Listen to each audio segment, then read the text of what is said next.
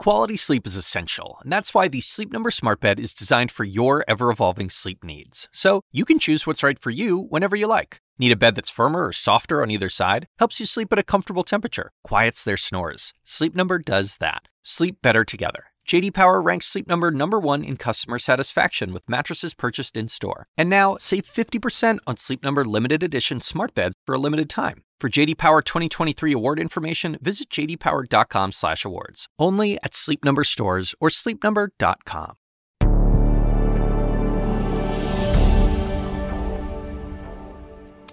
You're watching CNN. I'm Eleni Jarkas in Dubai, and we begin with a crisis in Ukraine and in Brussels. EU leaders are holding a second day of talks, and they've already agreed on an almost total ban on Russian oil imports in response to Moscow's invasion of Ukraine. So far, all of the leaders seem to agree on its principles, according to the European Commission president.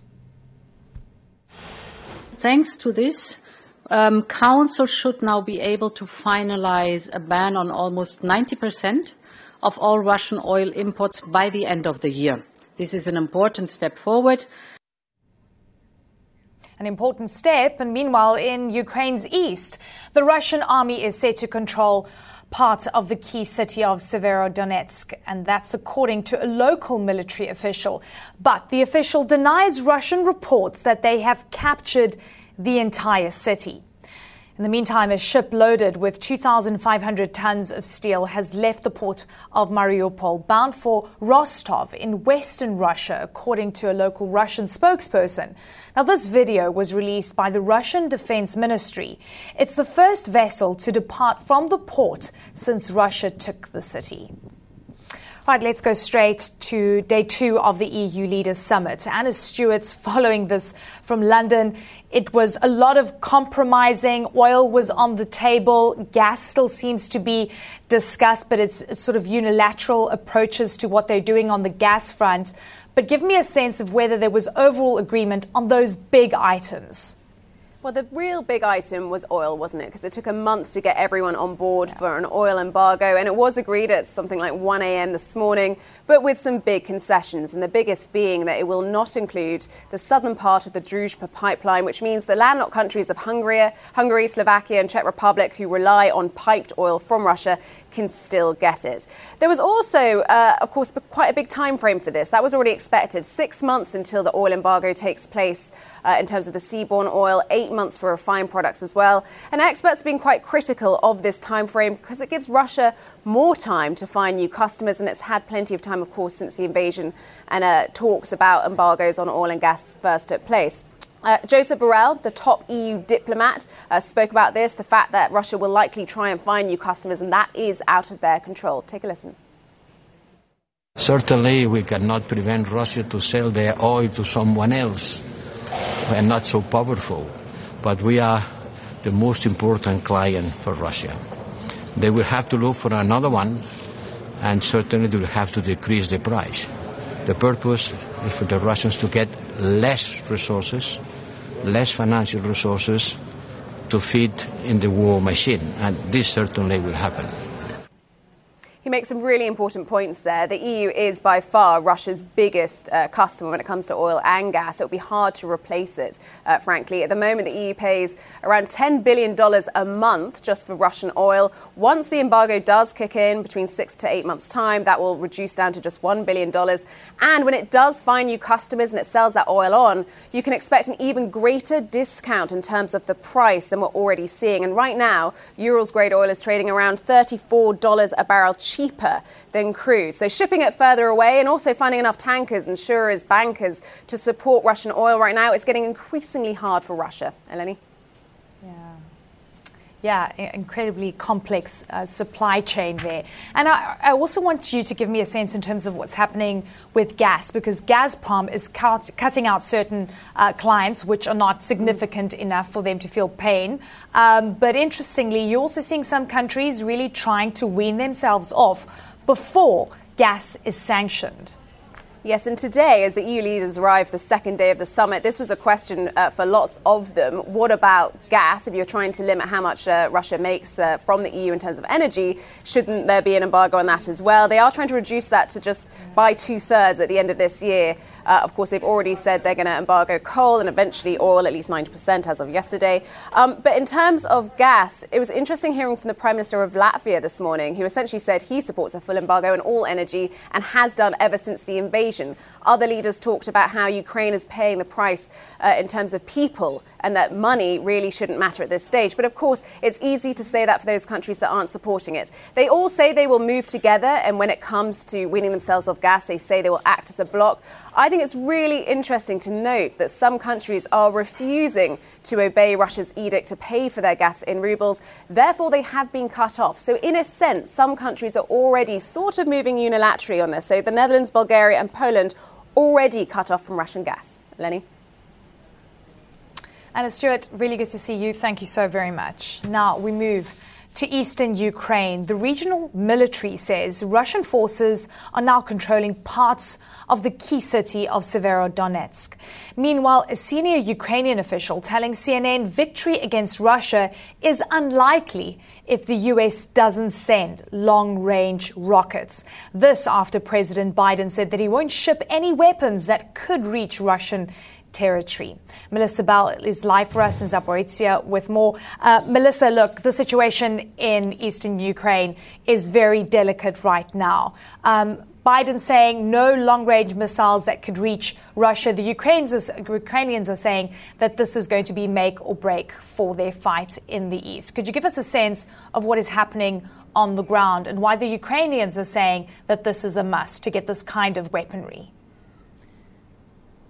What's so interesting, Elaine, is I think the wording that's been chosen by President Joe Biden, that the United States would not be providing multiple launch, long-range rockets that could reach Russia. And that is important because the type of long-range rocket that Ukraine desperately needs are the ones that would be useful here, where I'm standing now in Zaporizhzhia.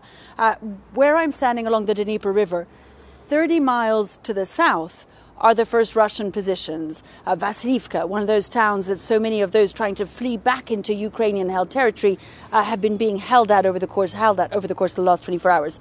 The point is that at villages like that, but other villages along the front line here on the southern part of that line that now delineates Russian-held Ukraine from the rest of the country, what we've been seeing over the course of the last 24 hours and the last few days are cruise missiles hitting Zaporizhzhia. We've been seeing shelling in some of those villages over the course of the last 24, 48 hours. We've also seen long-range Russian missiles hitting some of those areas to the south of Zaporizhzhia. And of course, the feeling here, and it's a good example of what's happening elsewhere along that very long front line now, many hundreds of miles, is that the Russian forces are gaining ground, inching forward. We've seen it with the fall of Severodonetsk, or what we believe to be the imminent fall of Severodonetsk, since information is hard to come by, communications have been cut. What we're hearing is from the Ukrainian side that they're desperately trying to get some of those 15,000 civilians trapped inside the city out and more humanitarian aid in. But it is a story, I think, all along this front line of Russians being, for the first time in a while, and we saw that turning point come a few days ago, in a position of having gained the momentum and in a position of having better manpower, better firepower behind them. And that's something we've been hearing from Ukrainian military intelligence sources. It's something we've been hearing here on the ground, that if they do not get that weaponry that they need, and in particular those long-range missile rocket systems, even if they are the ones that can just make it over rivers like this one or further down rivers like this one, they are going to lose this war. And with a certain sense of urgency, we've been hearing that now from Kyiv for the last 3 or 4 days, with one man from Ukrainian military intelligence telling us, look, this is a country of some 45 million people. There are 140 million people opposite. If we do not get the weaponry we need, this front line that we're seeing now, that has been the scene of such intense fighting over the course of the last few weeks, is going to continue inching forward. And beyond that, Eleni, it's going to continue hardening, because that's another part of the story of what we're seeing here in Zaporizhzhia, is that it isn't simply the Ukrainians who are trying to flee Russian-controlled Ukraine that are struggling to get through, but we're increasingly seeing here on this side of the border border Ukrainians who are trying to get back to their homes in Mariupol, in Melitopol, in Kherson, cities that they had to flee because of the violence. They want to get back now to their relatives and their homes, and they're not being allowed to do it. The border is hardening, Eleni, even as it continues to inch forward. Yeah, reality check, and definitely the messaging here from the Ukrainians, really important. Melissa, thank you so much. Now, Russian troops also closing in on another key city in the Donbas region, Lysychansk. This new video shows a big fire after Russian artillery attacks there. Residents who remain in that city are now preparing for the worst. Nick Payton-Walsh went to the front lines in Lysychansk, just a few hundred meters from the embattled city of Severodonetsk over the weekend, and filed this report for us. This is the last road into Lysychansk. Putin's forces have moved with rare focus here and may soon encircle the pocket of two cities on a river we're driving into. The Ukrainian forces we saw here, mobile, tense, at times edgy. And this is why, across the river here, the besieged city of Severodonetsk, increasingly more in Russian hands, whoever you ask. We can hear the crackle of gunfire down towards the river below. Well, we were told the Russians have tried already to get into town, and it looks like we might be witnessing another attempt over there. That smoke near one of the remaining bridges into the city.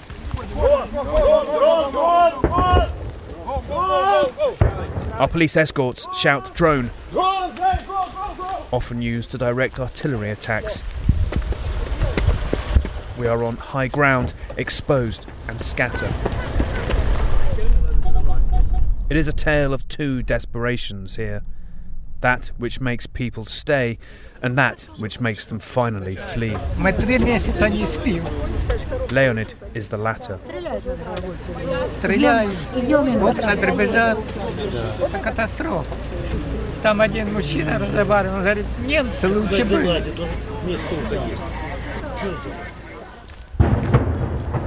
Some who stay are increasingly angry at what's left of the Ukrainian state here.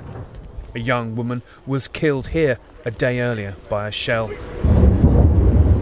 And locals told us not to film, saying cameras attracted shelling. Russia's bloody persistence and unbridled firepower is bringing the kind of victory in the ruins they seem to cherish. This cinema was a bomb shelter, local officials said. It's unclear if, when their huge airstrike hit, the Russian military was aware it had been emptied days earlier. Just startling how whole chunks of this cinema have been thrown into the crater there. There's just the ferocity of the airstrikes we're seeing here, designed simply to get people out of this town. Those who stay among the shards of glass feel abandoned already. Many people, but there is no gas or water or power or anything. We asked the aid workers today when it will all come back, and they said there are only prostitutes, junkies, and alcoholics left. That means the aid workers have left here. Lydia is carefully picking up the pieces of the airstrike, which she felt the full force of in her apartment 8 floors up. There's an old lady on the first floor and me with my disabled son, she says. He doesn't really understand the war's happening. Retreat lingers in the empty air. If Putin takes here, he may claim he's achieved some of his reduced goals in this invasion. It's now the unenviable choice of Ukraine's leaders. If this is the hill its men and women will die on.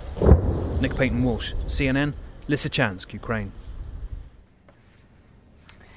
And the ongoing war in Ukraine could push inflation even higher over the next few months as a European oil ban against Russia kicks in.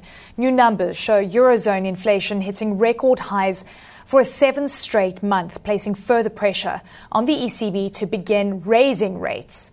In the US, President Joe Biden assuring Americans in a Wall Street Journal op-ed that he has a plan to bring down prices. We've got Rahel Solomon joining me now. Rahel, good to see you. I have to say, reading that op-ed, really fascinating. You could sort of get a glimpse of Joe Biden's experience through various cycles, including hyperinflation during his lifetime, and draws on those. But he says he can't meddle in what the Federal Reserve will do. And he's going to try and tackle policies that will help bring down inflation. But this can't happen overnight. We know this. This takes time. Right, Eleni, these are not short-term fixes. And important to mention that today is the day that many Americans return back to work after the Memorial Day weekend, a holiday weekend where no doubt they noticed the higher price for gas, the higher price for food at barbecues. Take a look at Brent crude, trading now at about $119 a barrel, hitting the highest level since about 2012. So let's get into this op-ed, right? From the Wall Street Journal, President Biden saying in part that the most important thing we can do now to transition from rapid recovery to stable, steady growth is to bring inflation down. In this plan, he talks about, as you pointed out, Eleni, letting the Fed do its job, essentially saying he will not meddle with the Fed. He called for Congress to pass clean energy legislation and also said that he will continue to make efforts to further lower the trade deficit. This is not necessarily new information or a new plan, but it is a lot here. And Eleni, what we're seeing is an example of a full court press attempt from the White House to try to manage inflation sort of concerns as we deal with inflation at 40-year highs here in the U.S. I want to play for you a clip from Brian Dees, essentially President Biden's top economic advisor. He spoke to CNN's New Day program this morning. Take a listen. If you step back and you look at the inflation challenge we face, it's clearly global in nature. We're seeing record high inflation in Europe, in the UK, in France, in Germany. And it's driven principally by supply chain challenges coming from the restart of the economy and now exacerbated by Putin's war in Ukraine. The real question now is how can we actually address that issue? Now, to be clear, some of the inflation that we're seeing is, yes, global, but some would also argue that part of it is because of fiscal measures taken here in the U.S. Nonetheless, these methods, not necessarily short-term fixes, as we pointed out, and there's a lot of skepticism about them in general. But we do know, Eleni, that as we continue to hear from the White House more and more often, it seems these days, it does perhaps help to manage inflation expectations. That one, the White House knows that it is a top priority and a concern for many Americans, but that two, it is going to let the Fed manage with independence. And so that hopefully helping manage inflation expectations. Yeah. But in the short term, it doesn't appear like there are any quick fixes here. Yeah, it's a tough balancing act when it comes to monetary policy. Rahel Solomon, really good to see you. Thank you so very much. All right, straight ahead, a community prepares to say their final goodbyes to 3 of the victims in the Robb Elementary School shooting. More from Uvalde, Texas, after the break. Welcome back. In Uvalde, Texas this morning, visitation and rosary is set for 3 of the victims of the massacre at the Robb Elementary School. And with communities on edge in the wake of the shooting, schools across the United States are increasing their security measures. Nick Valencia has the latest. Oh my God. Chilling new video captured an apparent radio call outside Robb Elementary School, where a gunman had opened fire inside classrooms. Are you in there?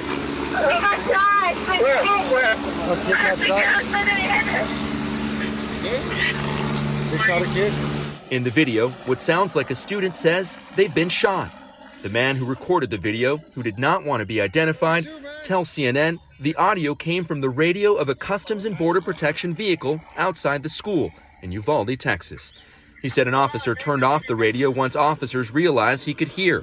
This, says new dispatch audio obtained by ABC News, indicates dispatchers relayed that at least one student was alive in the classroom.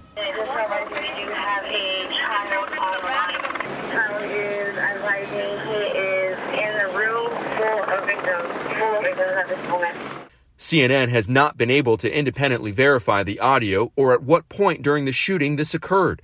Law enforcement's timeline shows that the gunman remained in the classrooms for more than an hour, while at least 8 911 calls were made by at least 2 students begging for help.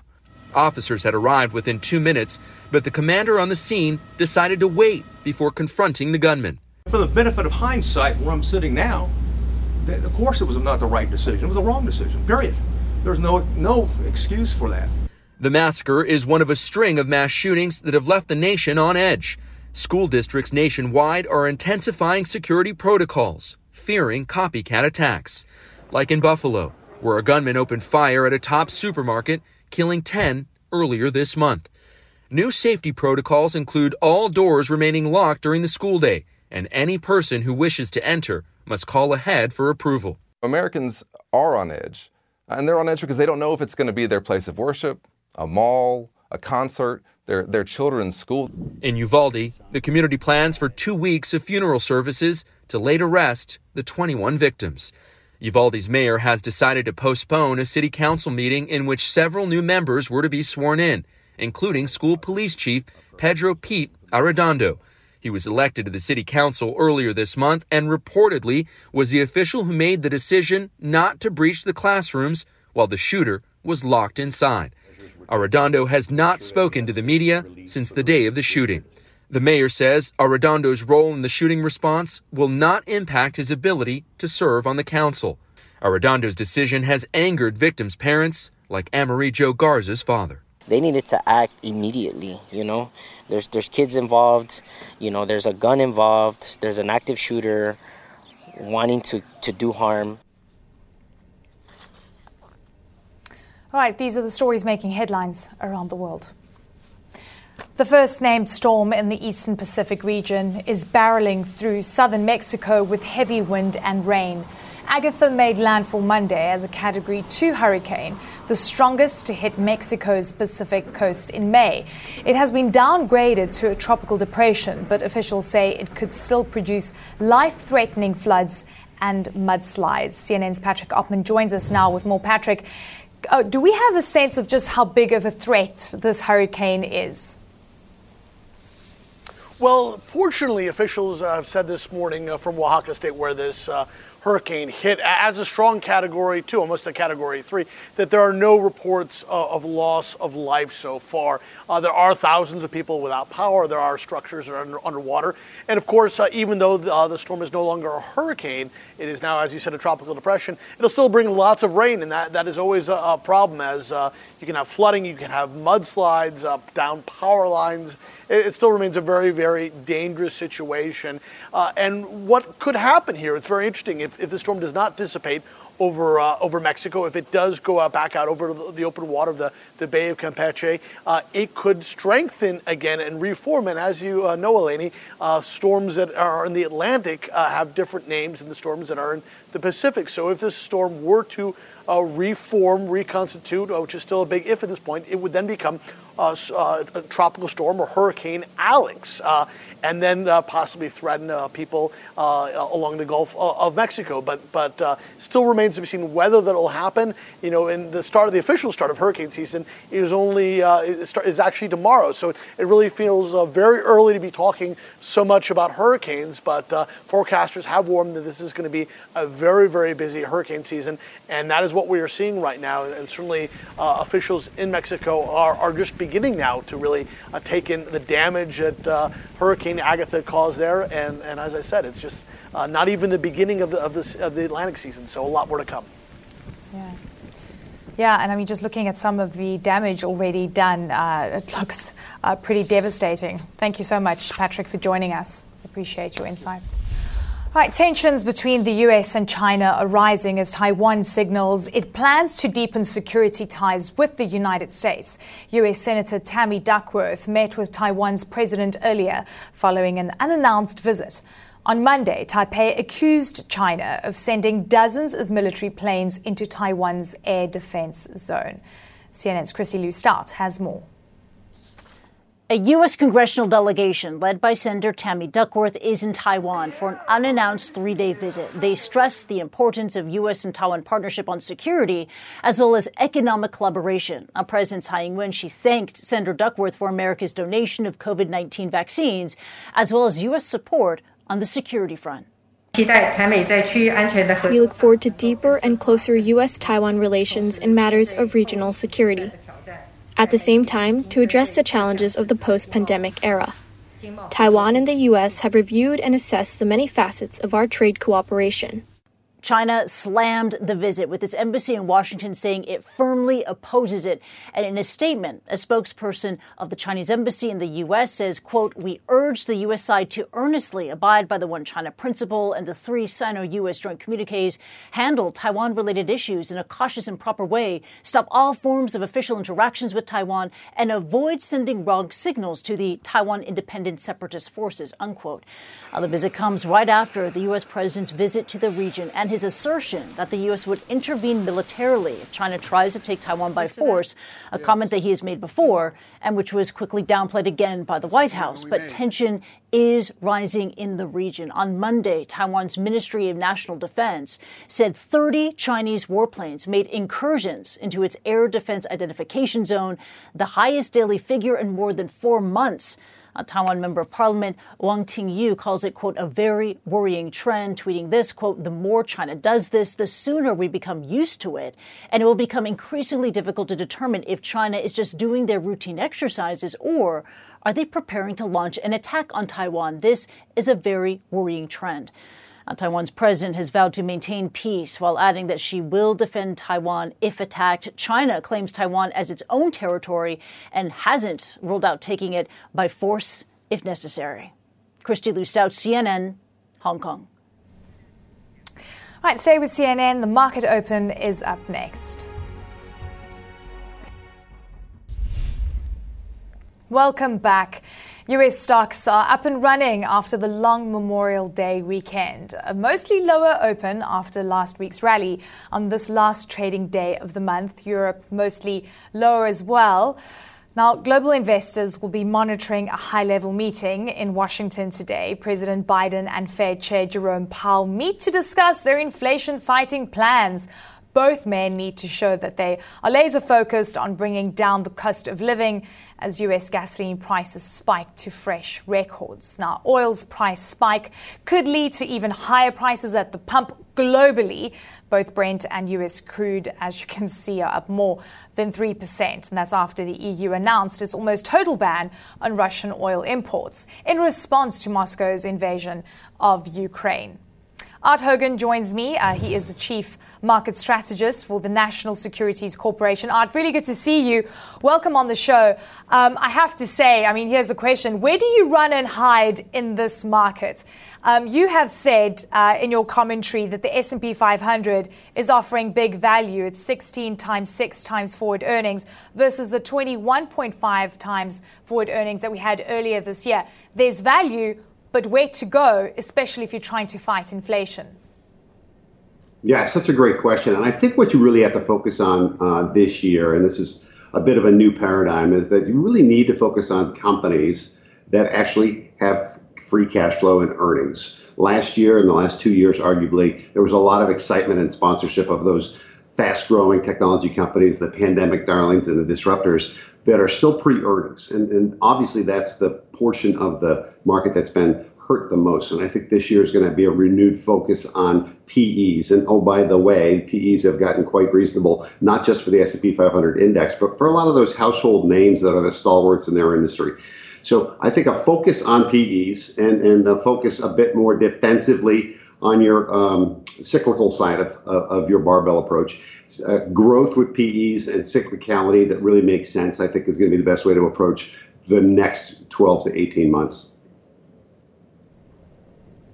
Okay, so I have to ask you this question because we're seeing this inflation coming through, which, by the way, has been a huge warning for many years, even during the financial crisis where we saw, truckloads of money through quantitative easing being put into the market. We saw that during the pandemic. It's been compounded by commodity supply issues as well and supply chain issues. Wall Street was really happy when it saw all the stimulus coming through. Are you worried about this next rate hiking cycle that just needs to happen to try and tame inflation? Well, yeah, the good news is the Fed realized they were behind the curve at the end of November and pivoted in December. They've been very transparent about their plans to both increase the Fed funds rate. They've laid out a very clear path. Likely the next two meetings. that by not reinvesting the runoff and likely telegraph that in advance so we know what the cadence and tempo of that will be. And then they'll look at the incoming data and see if they're showing any improvement and showing any more tightening in financial conditions, which is exactly the place they want to get to. So unfortunately, the Fed wants to drive some demand destruction. We're also going to see demand destruction because of those higher commodity prices. Yeah. That will slow things down and tamp down on inflation. It's not going to happen as fast as we would like, but I would argue that we likely saw inflation peak in the month of March. We saw sequential improvement in the April data, and I think that will continue throughout the second quarter and the second half of this year. So while the Fed is trying to slow things down and tame inflation, a lot of demand destruction is happening with higher prices. And at the very same time, as consumers, we have typically over the last 25 or 30 years consumed about 65% services and 35% goods. That equation got turned on its head during the pandemic because we couldn't get out and consume services. So we're really consuming 65% goods. This is the pivot point right now where we're going back to more normalized consumption patterns. And that likely has a deflationary impact on goods pricing. So there are a lot of things working in the right direction, not as quickly as we would like. But I think the Fed's job is to be transparent and let us know what they're doing. I think they've done a very good job at that.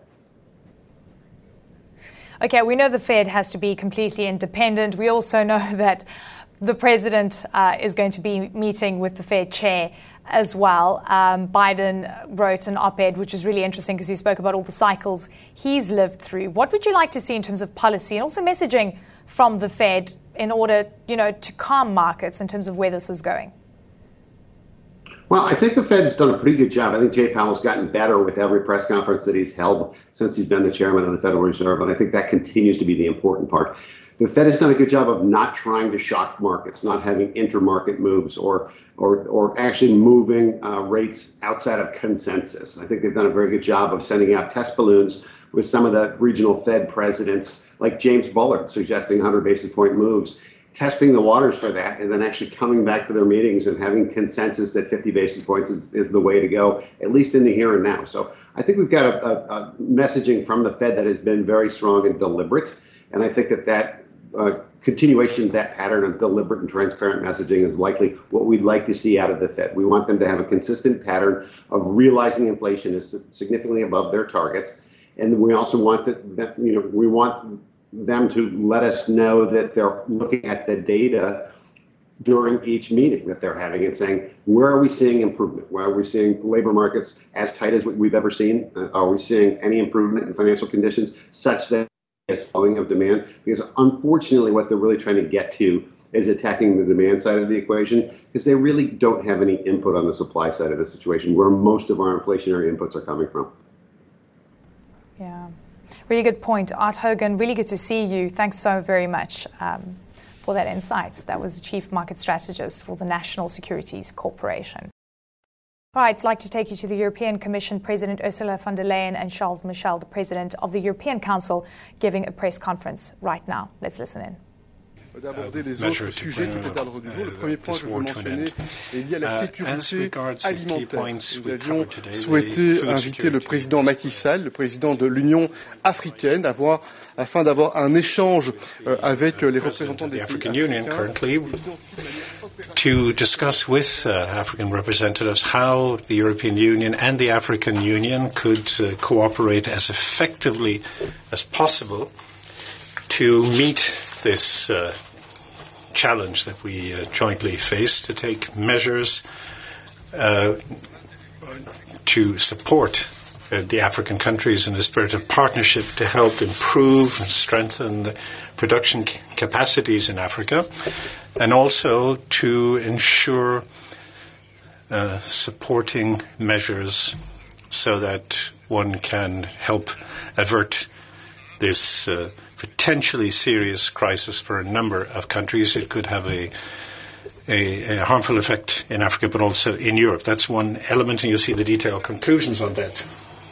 today is the energy. And we all know this is a fundamental challenge for all of us. It's just extremely important on the one hand to discuss on the proposals put on the table by the Commission in order to prepare the following steps. WePower EU is a very important initiative. We had the occasion to exchange views and to make progress on that topic. And especially, we understand this is extremely important to work on the possibility and to explore the possibility of import price caps also with international partners. We intend also to act in 4 key areas: the diversify fuels and sources. In the renewables, to speed up renewables is of course fundamental, but also to work in the field of energy efficiency.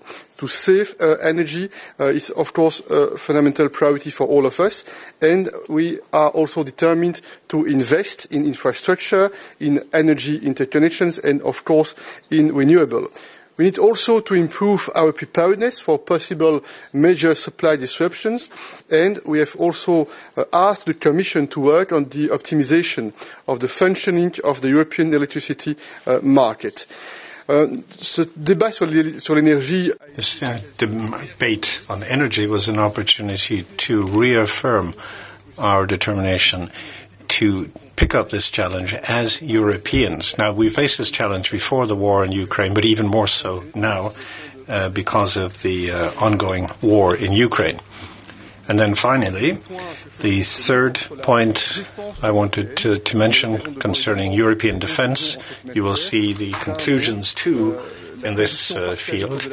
We share the view around the table that we need to spend and invest more on defence, and to do so not just more but also better, to act more effectively, better together as Europeans, involving, for example, grouped procurement, and also our serious effort to strengthen Europe's industrial base in this field, taking account in particular of the role of European SMEs, which can play a key role in this process. It was also an opportunity to reaffirm the importance of complementarity between what the EU does and what NATO does. There will be a summit in Madrid, and this will no doubt be an opportunity to reaffirm this complementarity between the European Union and NATO. So these are some of the key points I wanted to share with you in the immediate aftermath of the European Council, which has just concluded. Madam President. You might remember that in Versailles, the leaders decided to phase out the dependency on Russian fossil fuels as soon as possible. We started with coal. Yesterday, in the middle of the night, we decided then to have a ban now on de facto 90% of Russian oil imports to the European Union by the end of the year. And this comes at a time when we see that Russia has disrupted supplies to, by now, 5 member states. Finland, Bulgaria, and Poland, but now to a company in the Netherlands and to a company in Denmark. So our answer has to be very clear. How are we going to manage and what is the roadmap to really get rid of the dependency of Russian fossil fuels, and here with view to gas? The answer is RePower EU. It brings basically 3 different pillars that we have discussed today. The first one is the diversification away from Russian fossil fuels, specifically on gas. Here we now have set up a joint task force for common purchases, joint purchases of gas, because the market power of the whole of 27 in the European Union is much bigger than every single member state, and we will achieve better conditions. We have, of course, already since the beginning of the year started to look out for other, more reliable suppliers, and this effort is already paying off. We see today that the LNG deliveries from other parts of the world, others than Russia, have doubled in Q1 in 2022 compared, for example, to the previous year. The second element we are working on in REPowerEU is the security of supply through better interconnections, so that the gas can flow wherever it is needed. And of course, the common objective to have a more strategic storage gas storage across the European Union. Here we have good news. Our gas storage is already filled at 41% of the capacity. This is 5 percentage points higher than it was the case last year at the same date. And then the third is the most important pillar, and this is the massive investment in renewables. It's accelerating the deployment of renewables across the European Union. The renewable energy has the big advantage that it is not only good for the climate, but it is also good for our independence and good for our security of supply, and it creates jobs at home. So for this plan, REPowerEU, we have been discussing with the Council, European Council. We are proposing to support it with 300 billion euros from EU funding. There are different parts that are contributing to this funding. If there are any questions about it, I'm very happy to respond to them. But this is the house of REPowerEU that we have presented and discussed today. Basically, it is solidarity and cooperation that are at the heart of any successful strategy to deal with Russia as a non-reliable supplier anymore. Cooperation, for example, as has been demonstrated by Denmark, Germany, the Netherlands and Belgium, who a couple of days ago showed at a joint wind summit what it means to develop the wind power, the offshore wind power in the North Sea. And of course, solidarity, this was a big topic today, ensuring that in case of a full disruption of gas flows from Russia, gas is indeed allowed to flow to wherever it is needed in Europe. The second topic was defense. The war, again, was and is a stark reminder for our member states on the need to strengthen our defense capacities. We have seen positive developments, notably, of course, we are all aware of Finland's and Sweden's application to join NATO, the strongest military alliance in the world, and they will benefit greatly from their membership. But also the fact that since the beginning of the war, leaders and the member states stepped up and announced by now 200 billion euros in extra military spending. Now it is important that we ensure that these stepping up and additional investment, we get the maximum value out of it. And we all know the challenges that exist within the European Union or the European model. On one hand, it is the lack of investment over the last years, so the gaps have to be filled. But the bigger challenge is the fragmentation we have within the European defence industry and the duplication of weapon systems. Here we see that this leads to increased cost, to reduced interoperability, so we have to improve this situation.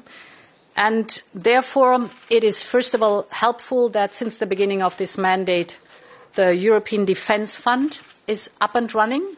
It's a strong incentive to work together. The pilot programs so far have benefited to more than 600 entities, and 26 member states have used so far the European Defence Fund. This is an encouraging start.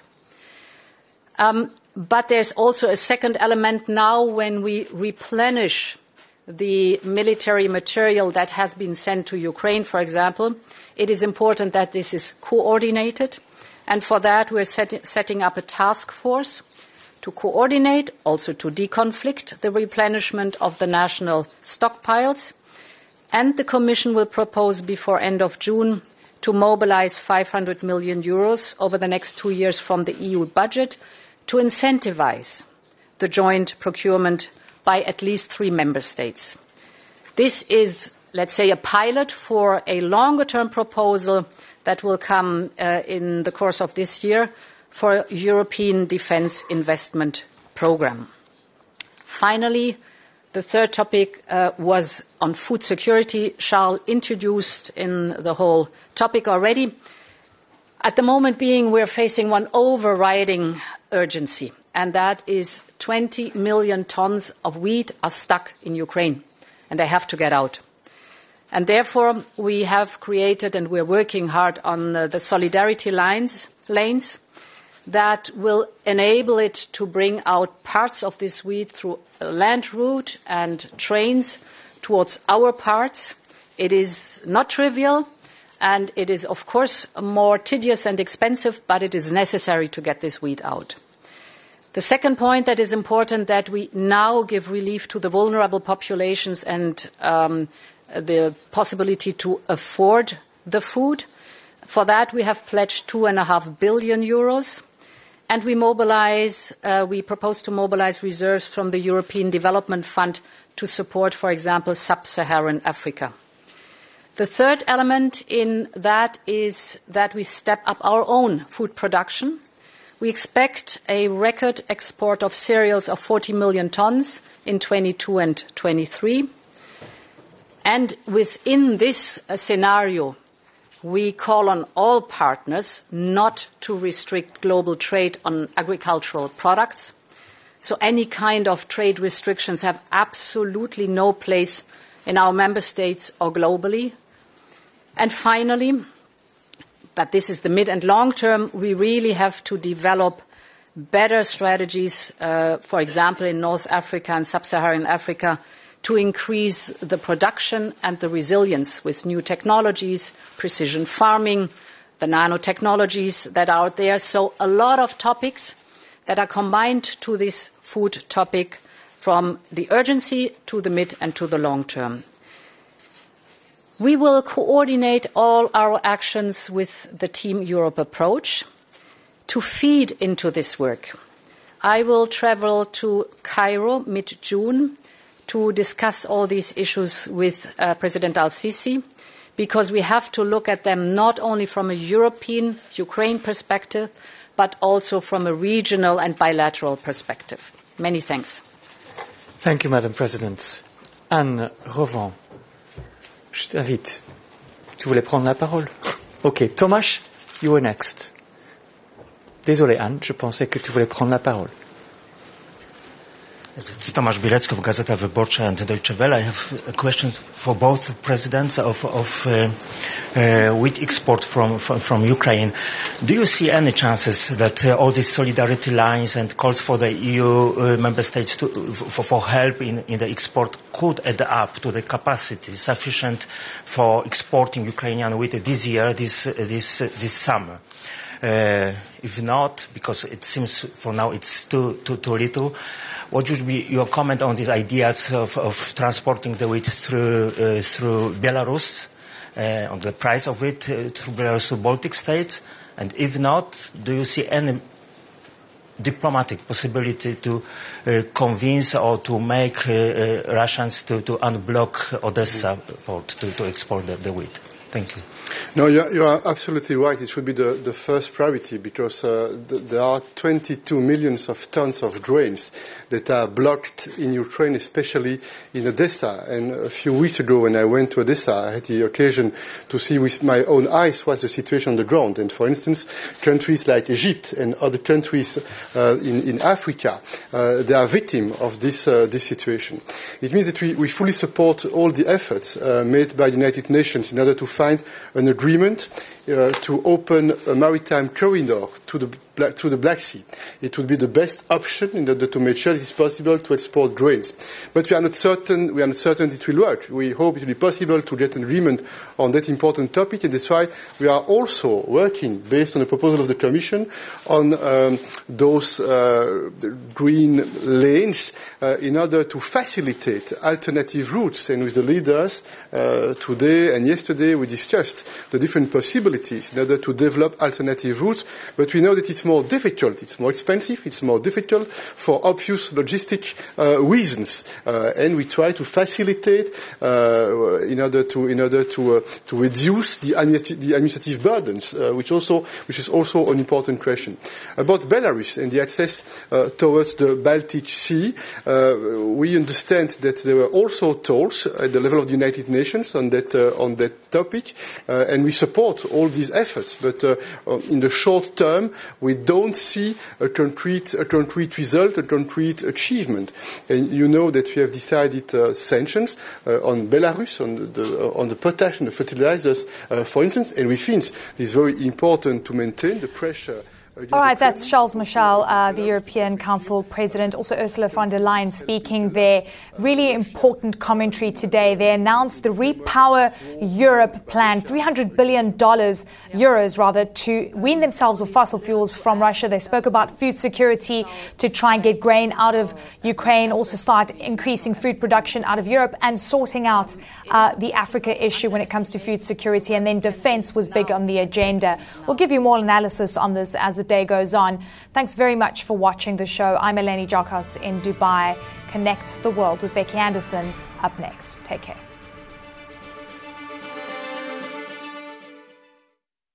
When you work next level.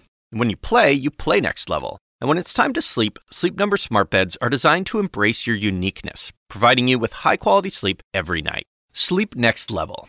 J.D. Power ranks Sleep Number #1 in customer satisfaction with mattresses purchased in-store. And now, the Queen Sleep Number C4 smart bed is only $1,599. Save $300 for a limited time, only at Sleep Number stores or sleepnumber.com. Prices higher in Alaska and Hawaii.